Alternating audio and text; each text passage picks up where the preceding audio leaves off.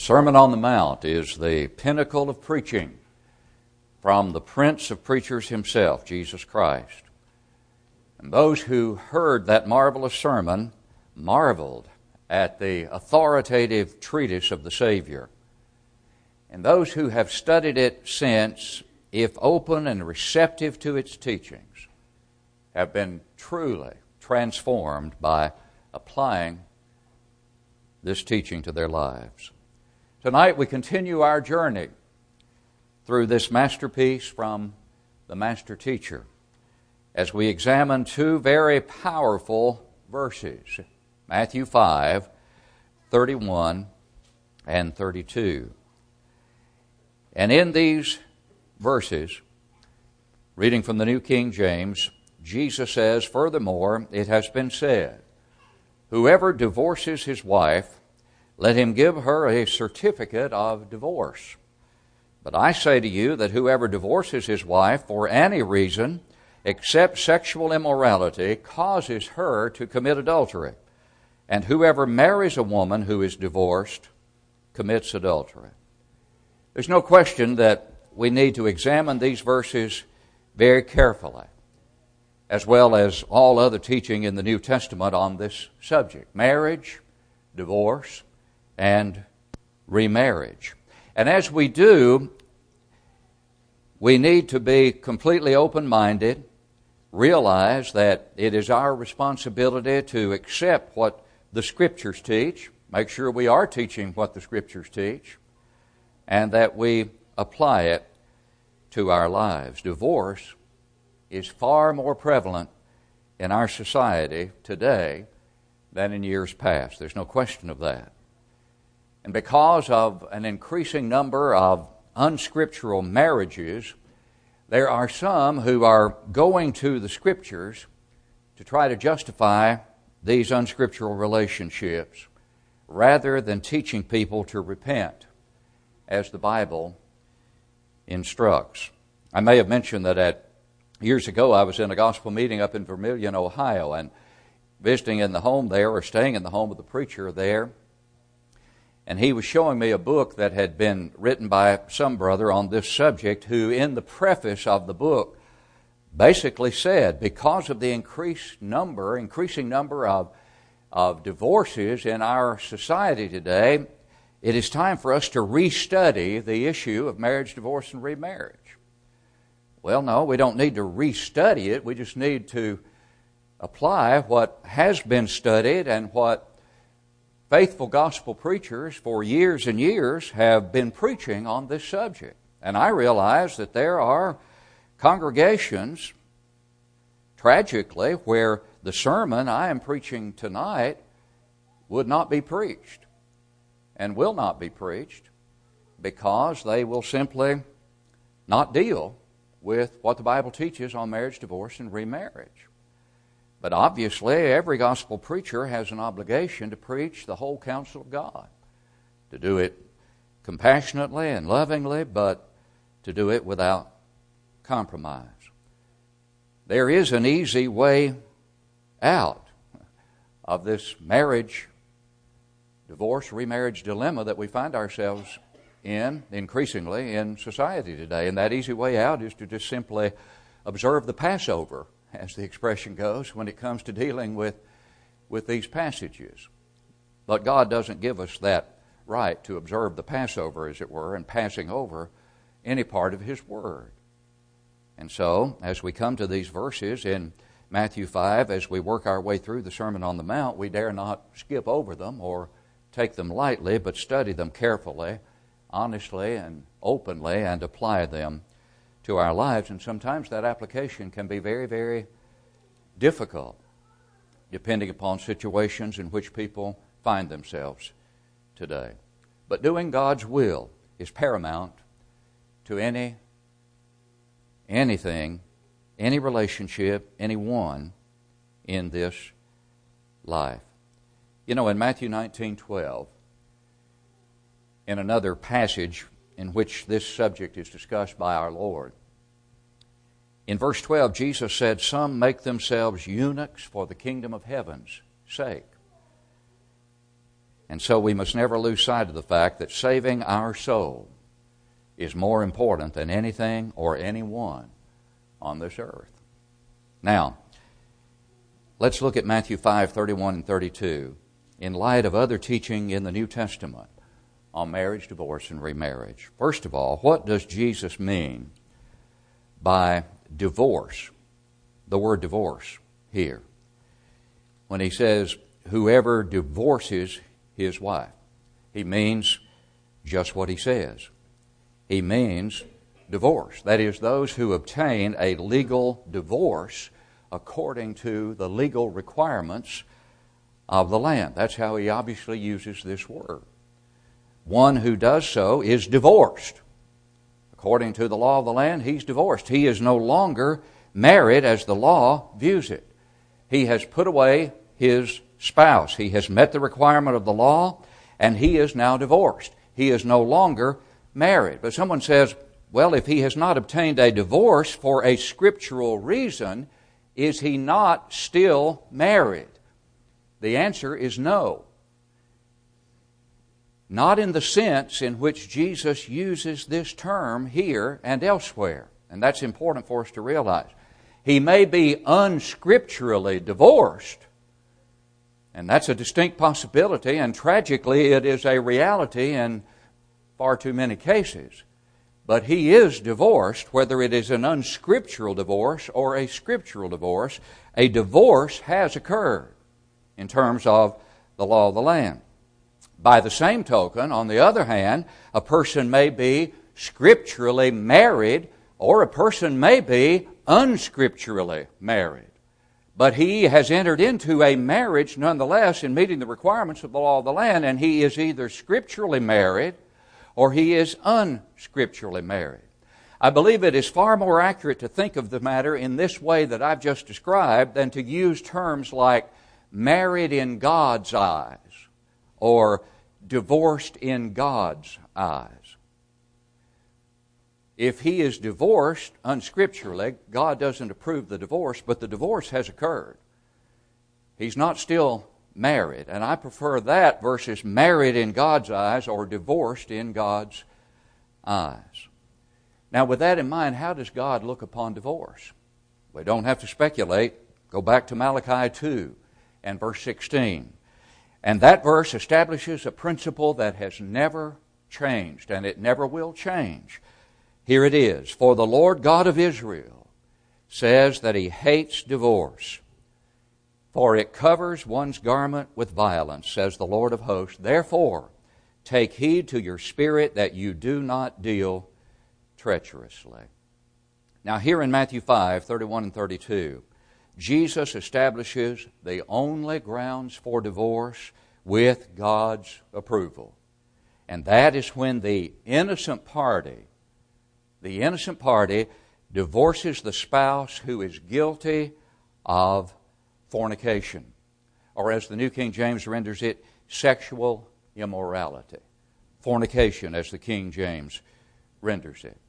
And what is clear in this passage is that the one who divorces his mate for any reason other than fornication causes the divorced person to commit adultery when that person enters into another marriage, an unscriptural marriage. And so the only exception that the Scripture ever gives is sexual immorality, as the New King James translates it, or fornication. The passage does not allow divorce for mental cruelty. The passage does not allow divorce for physical cruelty or for any other reason other than fornication. But what is fornication or sexual immorality? It is a much broader term than adultery. Adultery refers to an illicit sexual relationship between two people, one of whom is married.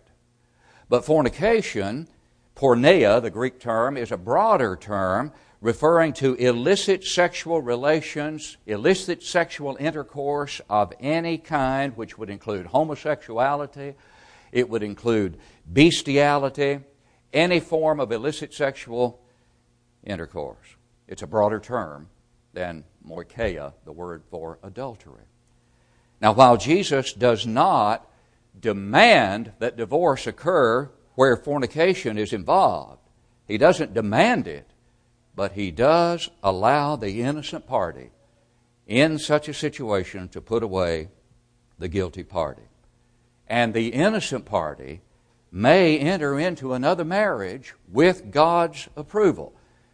The innocent party who puts away the party guilty of fornication, that innocent party may enter into another marriage with God's approval, as long as the one the innocent party marries is eligible to marry in God's sight, obviously. But the guilty party may not remarry. And these facts become evident from another passage that we'll look at in a few moments on marriage, divorce, and remarriage. And that's Matthew 19, beginning at verse 1. And we'll look at that in just a moment. But what should be clear to us from this passage that we're studying from the Great Sermon on the Mount, Matthew 5, 31 and 32, is that God does not approve divorce for any reason other than fornication, sexual immorality. Now, the final authority on this is not what some man has said, but it does help at times to recognize what faithful gospel preachers and good Bible students have said. The late J.W. McGarvey, for example, said the law, meaning Deuteronomy 24, 1 through 4, the law of Moses he's talking about, permitted the husband to put away the wife when he found, quote, some unseemly thing in her, unquote. But Jesus here, Brother McGarvey goes on, says, limits the right of divorce to cases of unchastity. And if there be a divorce on any other ground, neither the man nor the woman can marry again without committing adultery.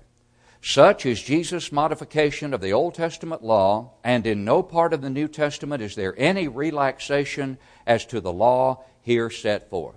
That's McGarvey from his Fourfold Gospel, page 242. In his commentary on Matthew and Mark, McGarvey writes, quote, it is perfectly clear that Jesus here prohibits divorce except for the single cause of fornication. In no part of the New Testament is there any relaxation of the law here given.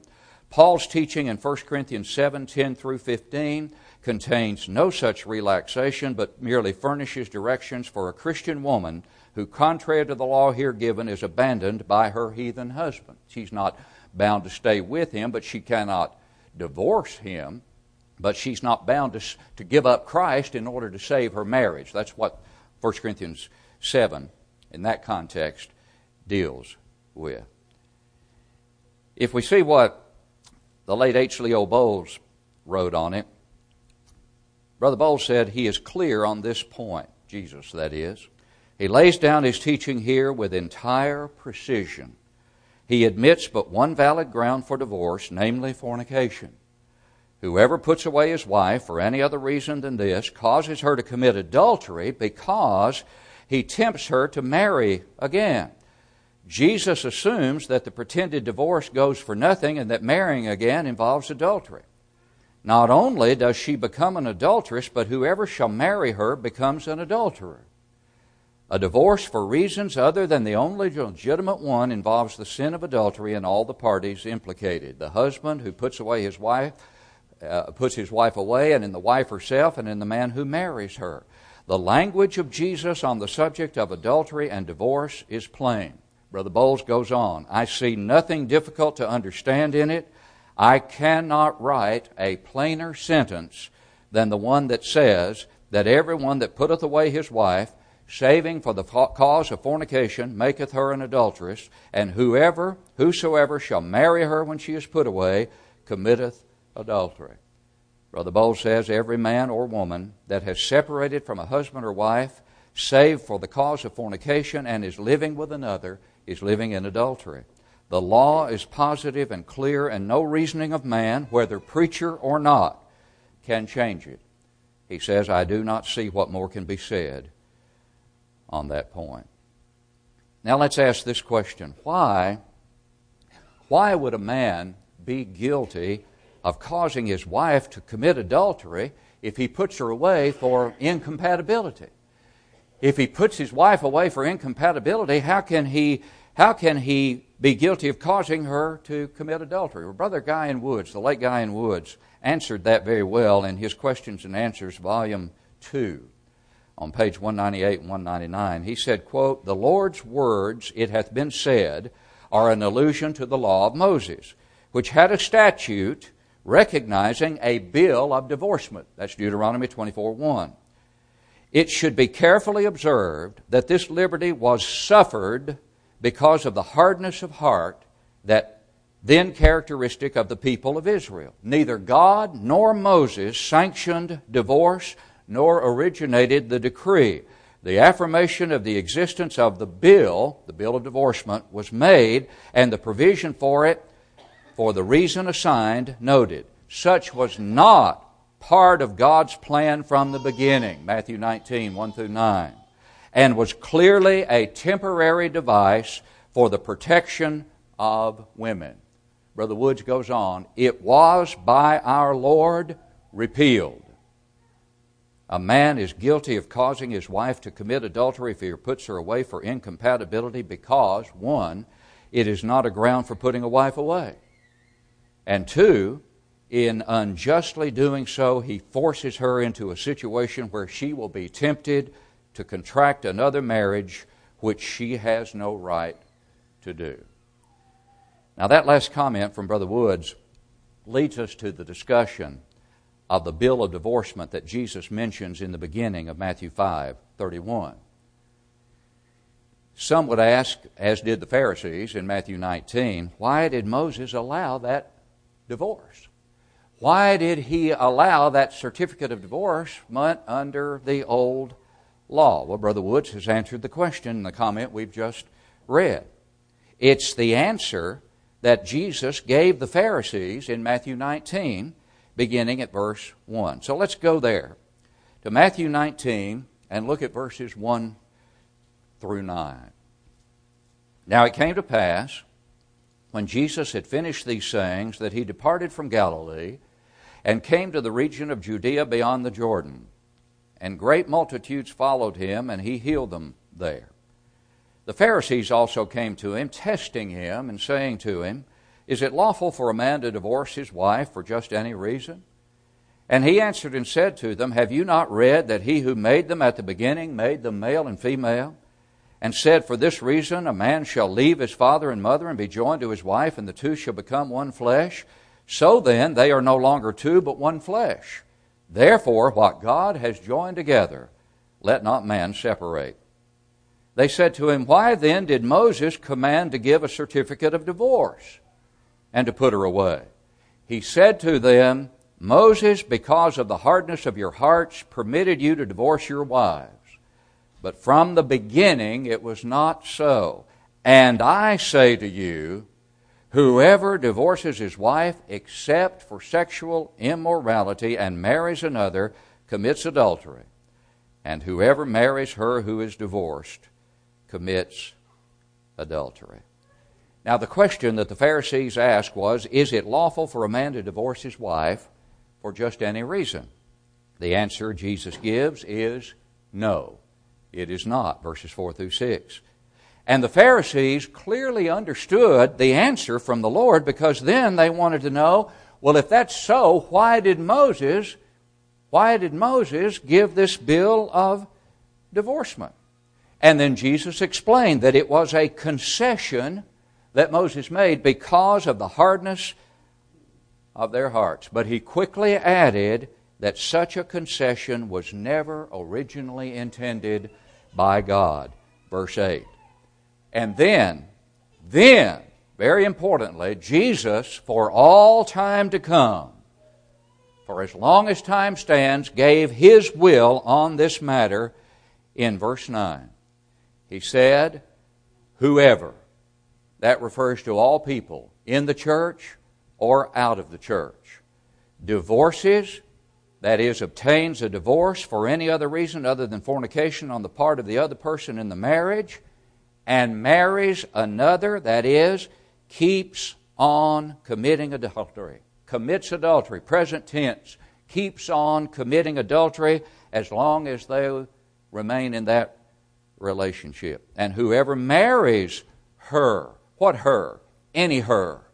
Any put away woman. Any put away woman whom someone else marries, that person who marries that put away woman commits adultery. Because if the woman's been put away for some reason other than her own fornication, there's adultery involved when she enters another marriage. And even if she has been put away as the guilty party, guilty of fornication, whoever marries her commits adultery. Why? Because the guilty party cannot remarry. So any put away woman, as Jesus discusses it, makes the person who marries her guilty of adultery. Now, while the Lord emphasizes the sin of adultery in this teaching, please keep in mind He does not dismiss the sin of divorce itself. Remember the question the Pharisees asked, and the Lord answered in verse 8, "Why then did Moses command to give a certificate of divorce and to put her away? He said to them, because of the hardness of your hearts. But from the beginning it was not so." And so the teaching of Matthew 19 harmonizes with that of Matthew 5, 31 and 32. And these passages harmonize with every other passage in the New Testament on the subject. And that shouldn't shock us, should it? Because the New Testament is consistent, obviously, and it does not contradict itself. Now, there's one other passage that needs to be considered in this crucial matter, and that's 1 Corinthians chapter 7, verses 10 and 11, particularly we'll look at.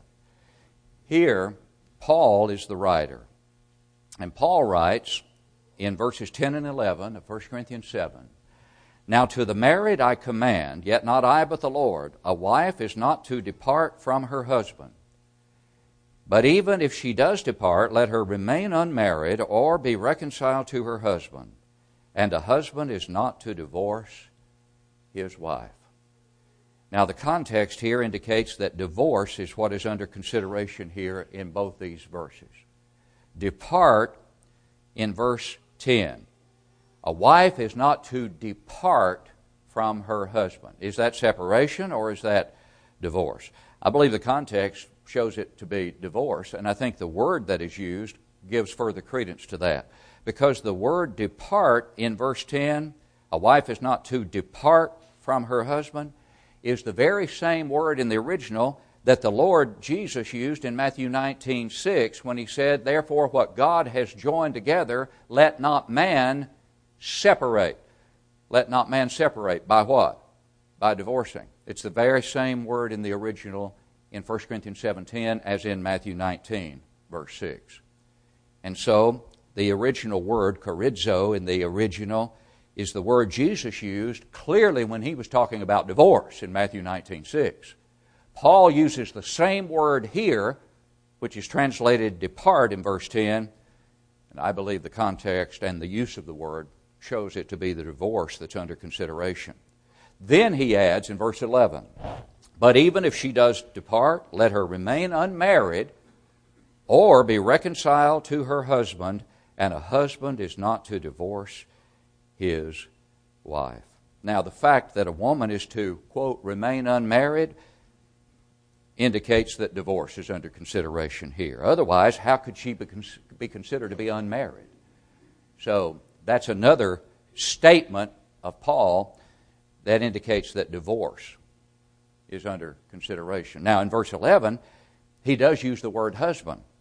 Let her be reconciled to her husband, but the use of the word husband there is natural because Paul is saying, remain unmarried if the divorce occurs, or be reconciled to the man who is now your husband. And incidentally, in the Greek, there is no specific word for husband. The context has to determine whether husband is under consideration or man in some other connection. And so the command given in verse 10 of 1 Corinthians 7 is clear. What is it? Do not divorce. And then in verse 11, Paul deals with what should be done if the command of verse 10 is violated. If the command of verse 10 is violated, what do? The parties are to be reconciled, if possible. or remain unmarried. They cannot remarry because the one scriptural ground for remarriage for the innocent party is not under consideration here in 1 Corinthians 7, 10 and 11. Now, should fornication be involved, then Matthew 19 and Matthew 5:32 would apply to the situation, and that would allow the innocent party to put away the guilty and to remarry. But remember, the party guilty of fornication who is put away by the innocent party cannot scripturally marry. And so, what is the whole of New Testament teaching? The whole of New Testament teaching is divorce cannot be initiated for any reason other than for fornication, sexual immorality on the part of one of the marriage partners. Then, in that case, the innocent party may, doesn't have to, but may divorce the guilty party. The guilty party cannot remarry in that situation, but the innocent party may remarry with God's approval. And when there is no fornication involved, and when two people mutually agree to a divorce for any other reason, neither one is free to remarry.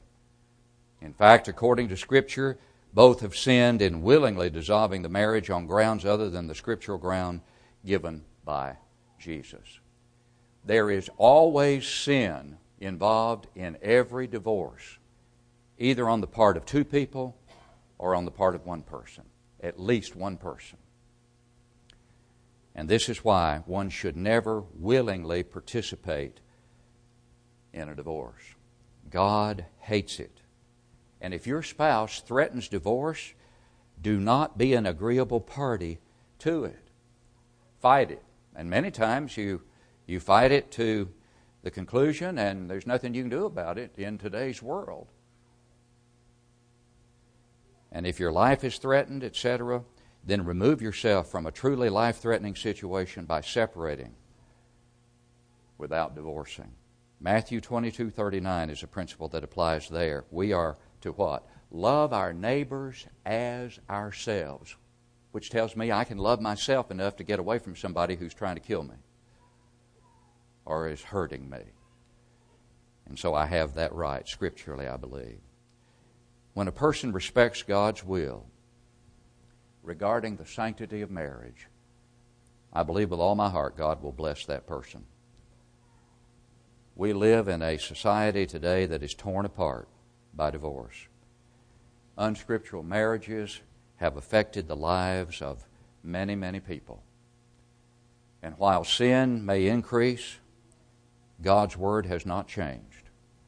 And I cannot change it to justify the sin. If I do so, I'll lose my own soul. And so will you. God's marriage law is clear. And all I can tell those who have violated it to do is to repent. 1 Corinthians 6, 9 through 11 says, "Do you not know that the unrighteous will not inherit the kingdom of God? Do not be deceived. Neither fornicators, nor idolaters, nor adulterers, nor homosexuals, nor sodomites, nor thieves, nor covetous, nor drunkards, nor revilers, nor extortioners shall inherit the kingdom of God."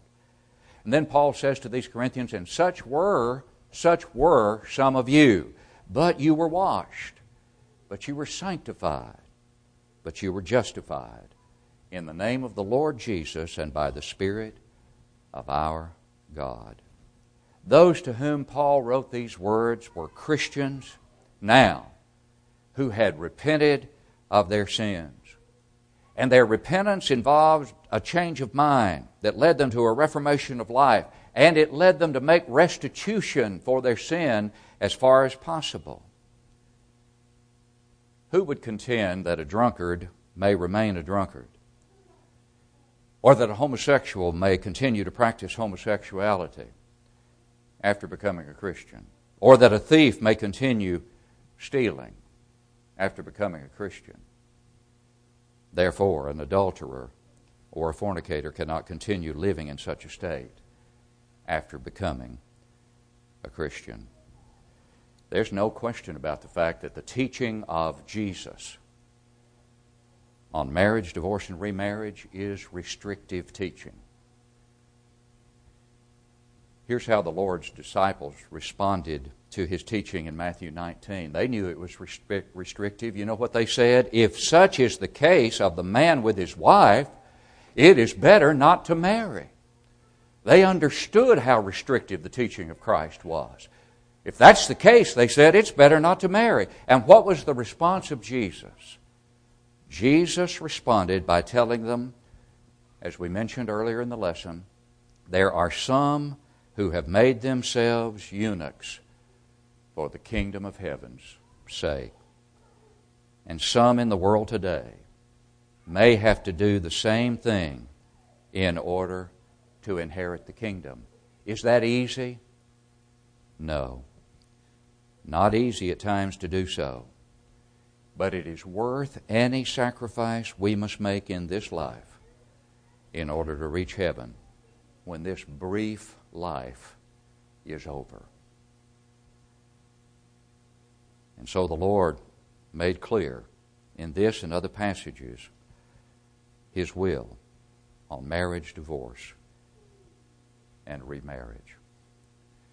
Staying with the figure of marriage, the Bible speaks of being married to the Christ, a spiritual marriage, the greatest marriage ceremony that could ever occur is that ceremony in which a person is married to the Christ and added to His church, the kingdom of heaven.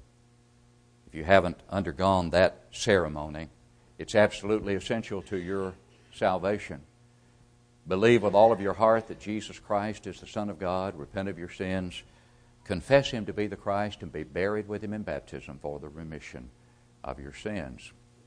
You'll rise to walk in newness of life, walking as it were with the bridegroom, Jesus Christ, walking in His will and with the greatest hope that could ever reside in the heart of man, the hope of heaven. If you haven't done that, we plead with you to do that tonight. If you need to come home to your first love as one who has sinned in a way to bring reproach upon the church, sinned in a public way, then you need to repent in that same way. Private sin should be taken care of privately. And for those who need no repentance, may we ever determine to respect every part of God's will, including His will, as we've discussed it tonight, on marriage, divorce, and remarriage, on church discipline, on whatever the subject may be, even when there are difficulties and challenges and heartbreak that are associated with the carrying out of that will. It is nonetheless God's will. And if we'll do it with hearts filled with compassion and do it as the Lord would have us do it, then He will bless us. As we stand to sing, if you need to respond, will you come?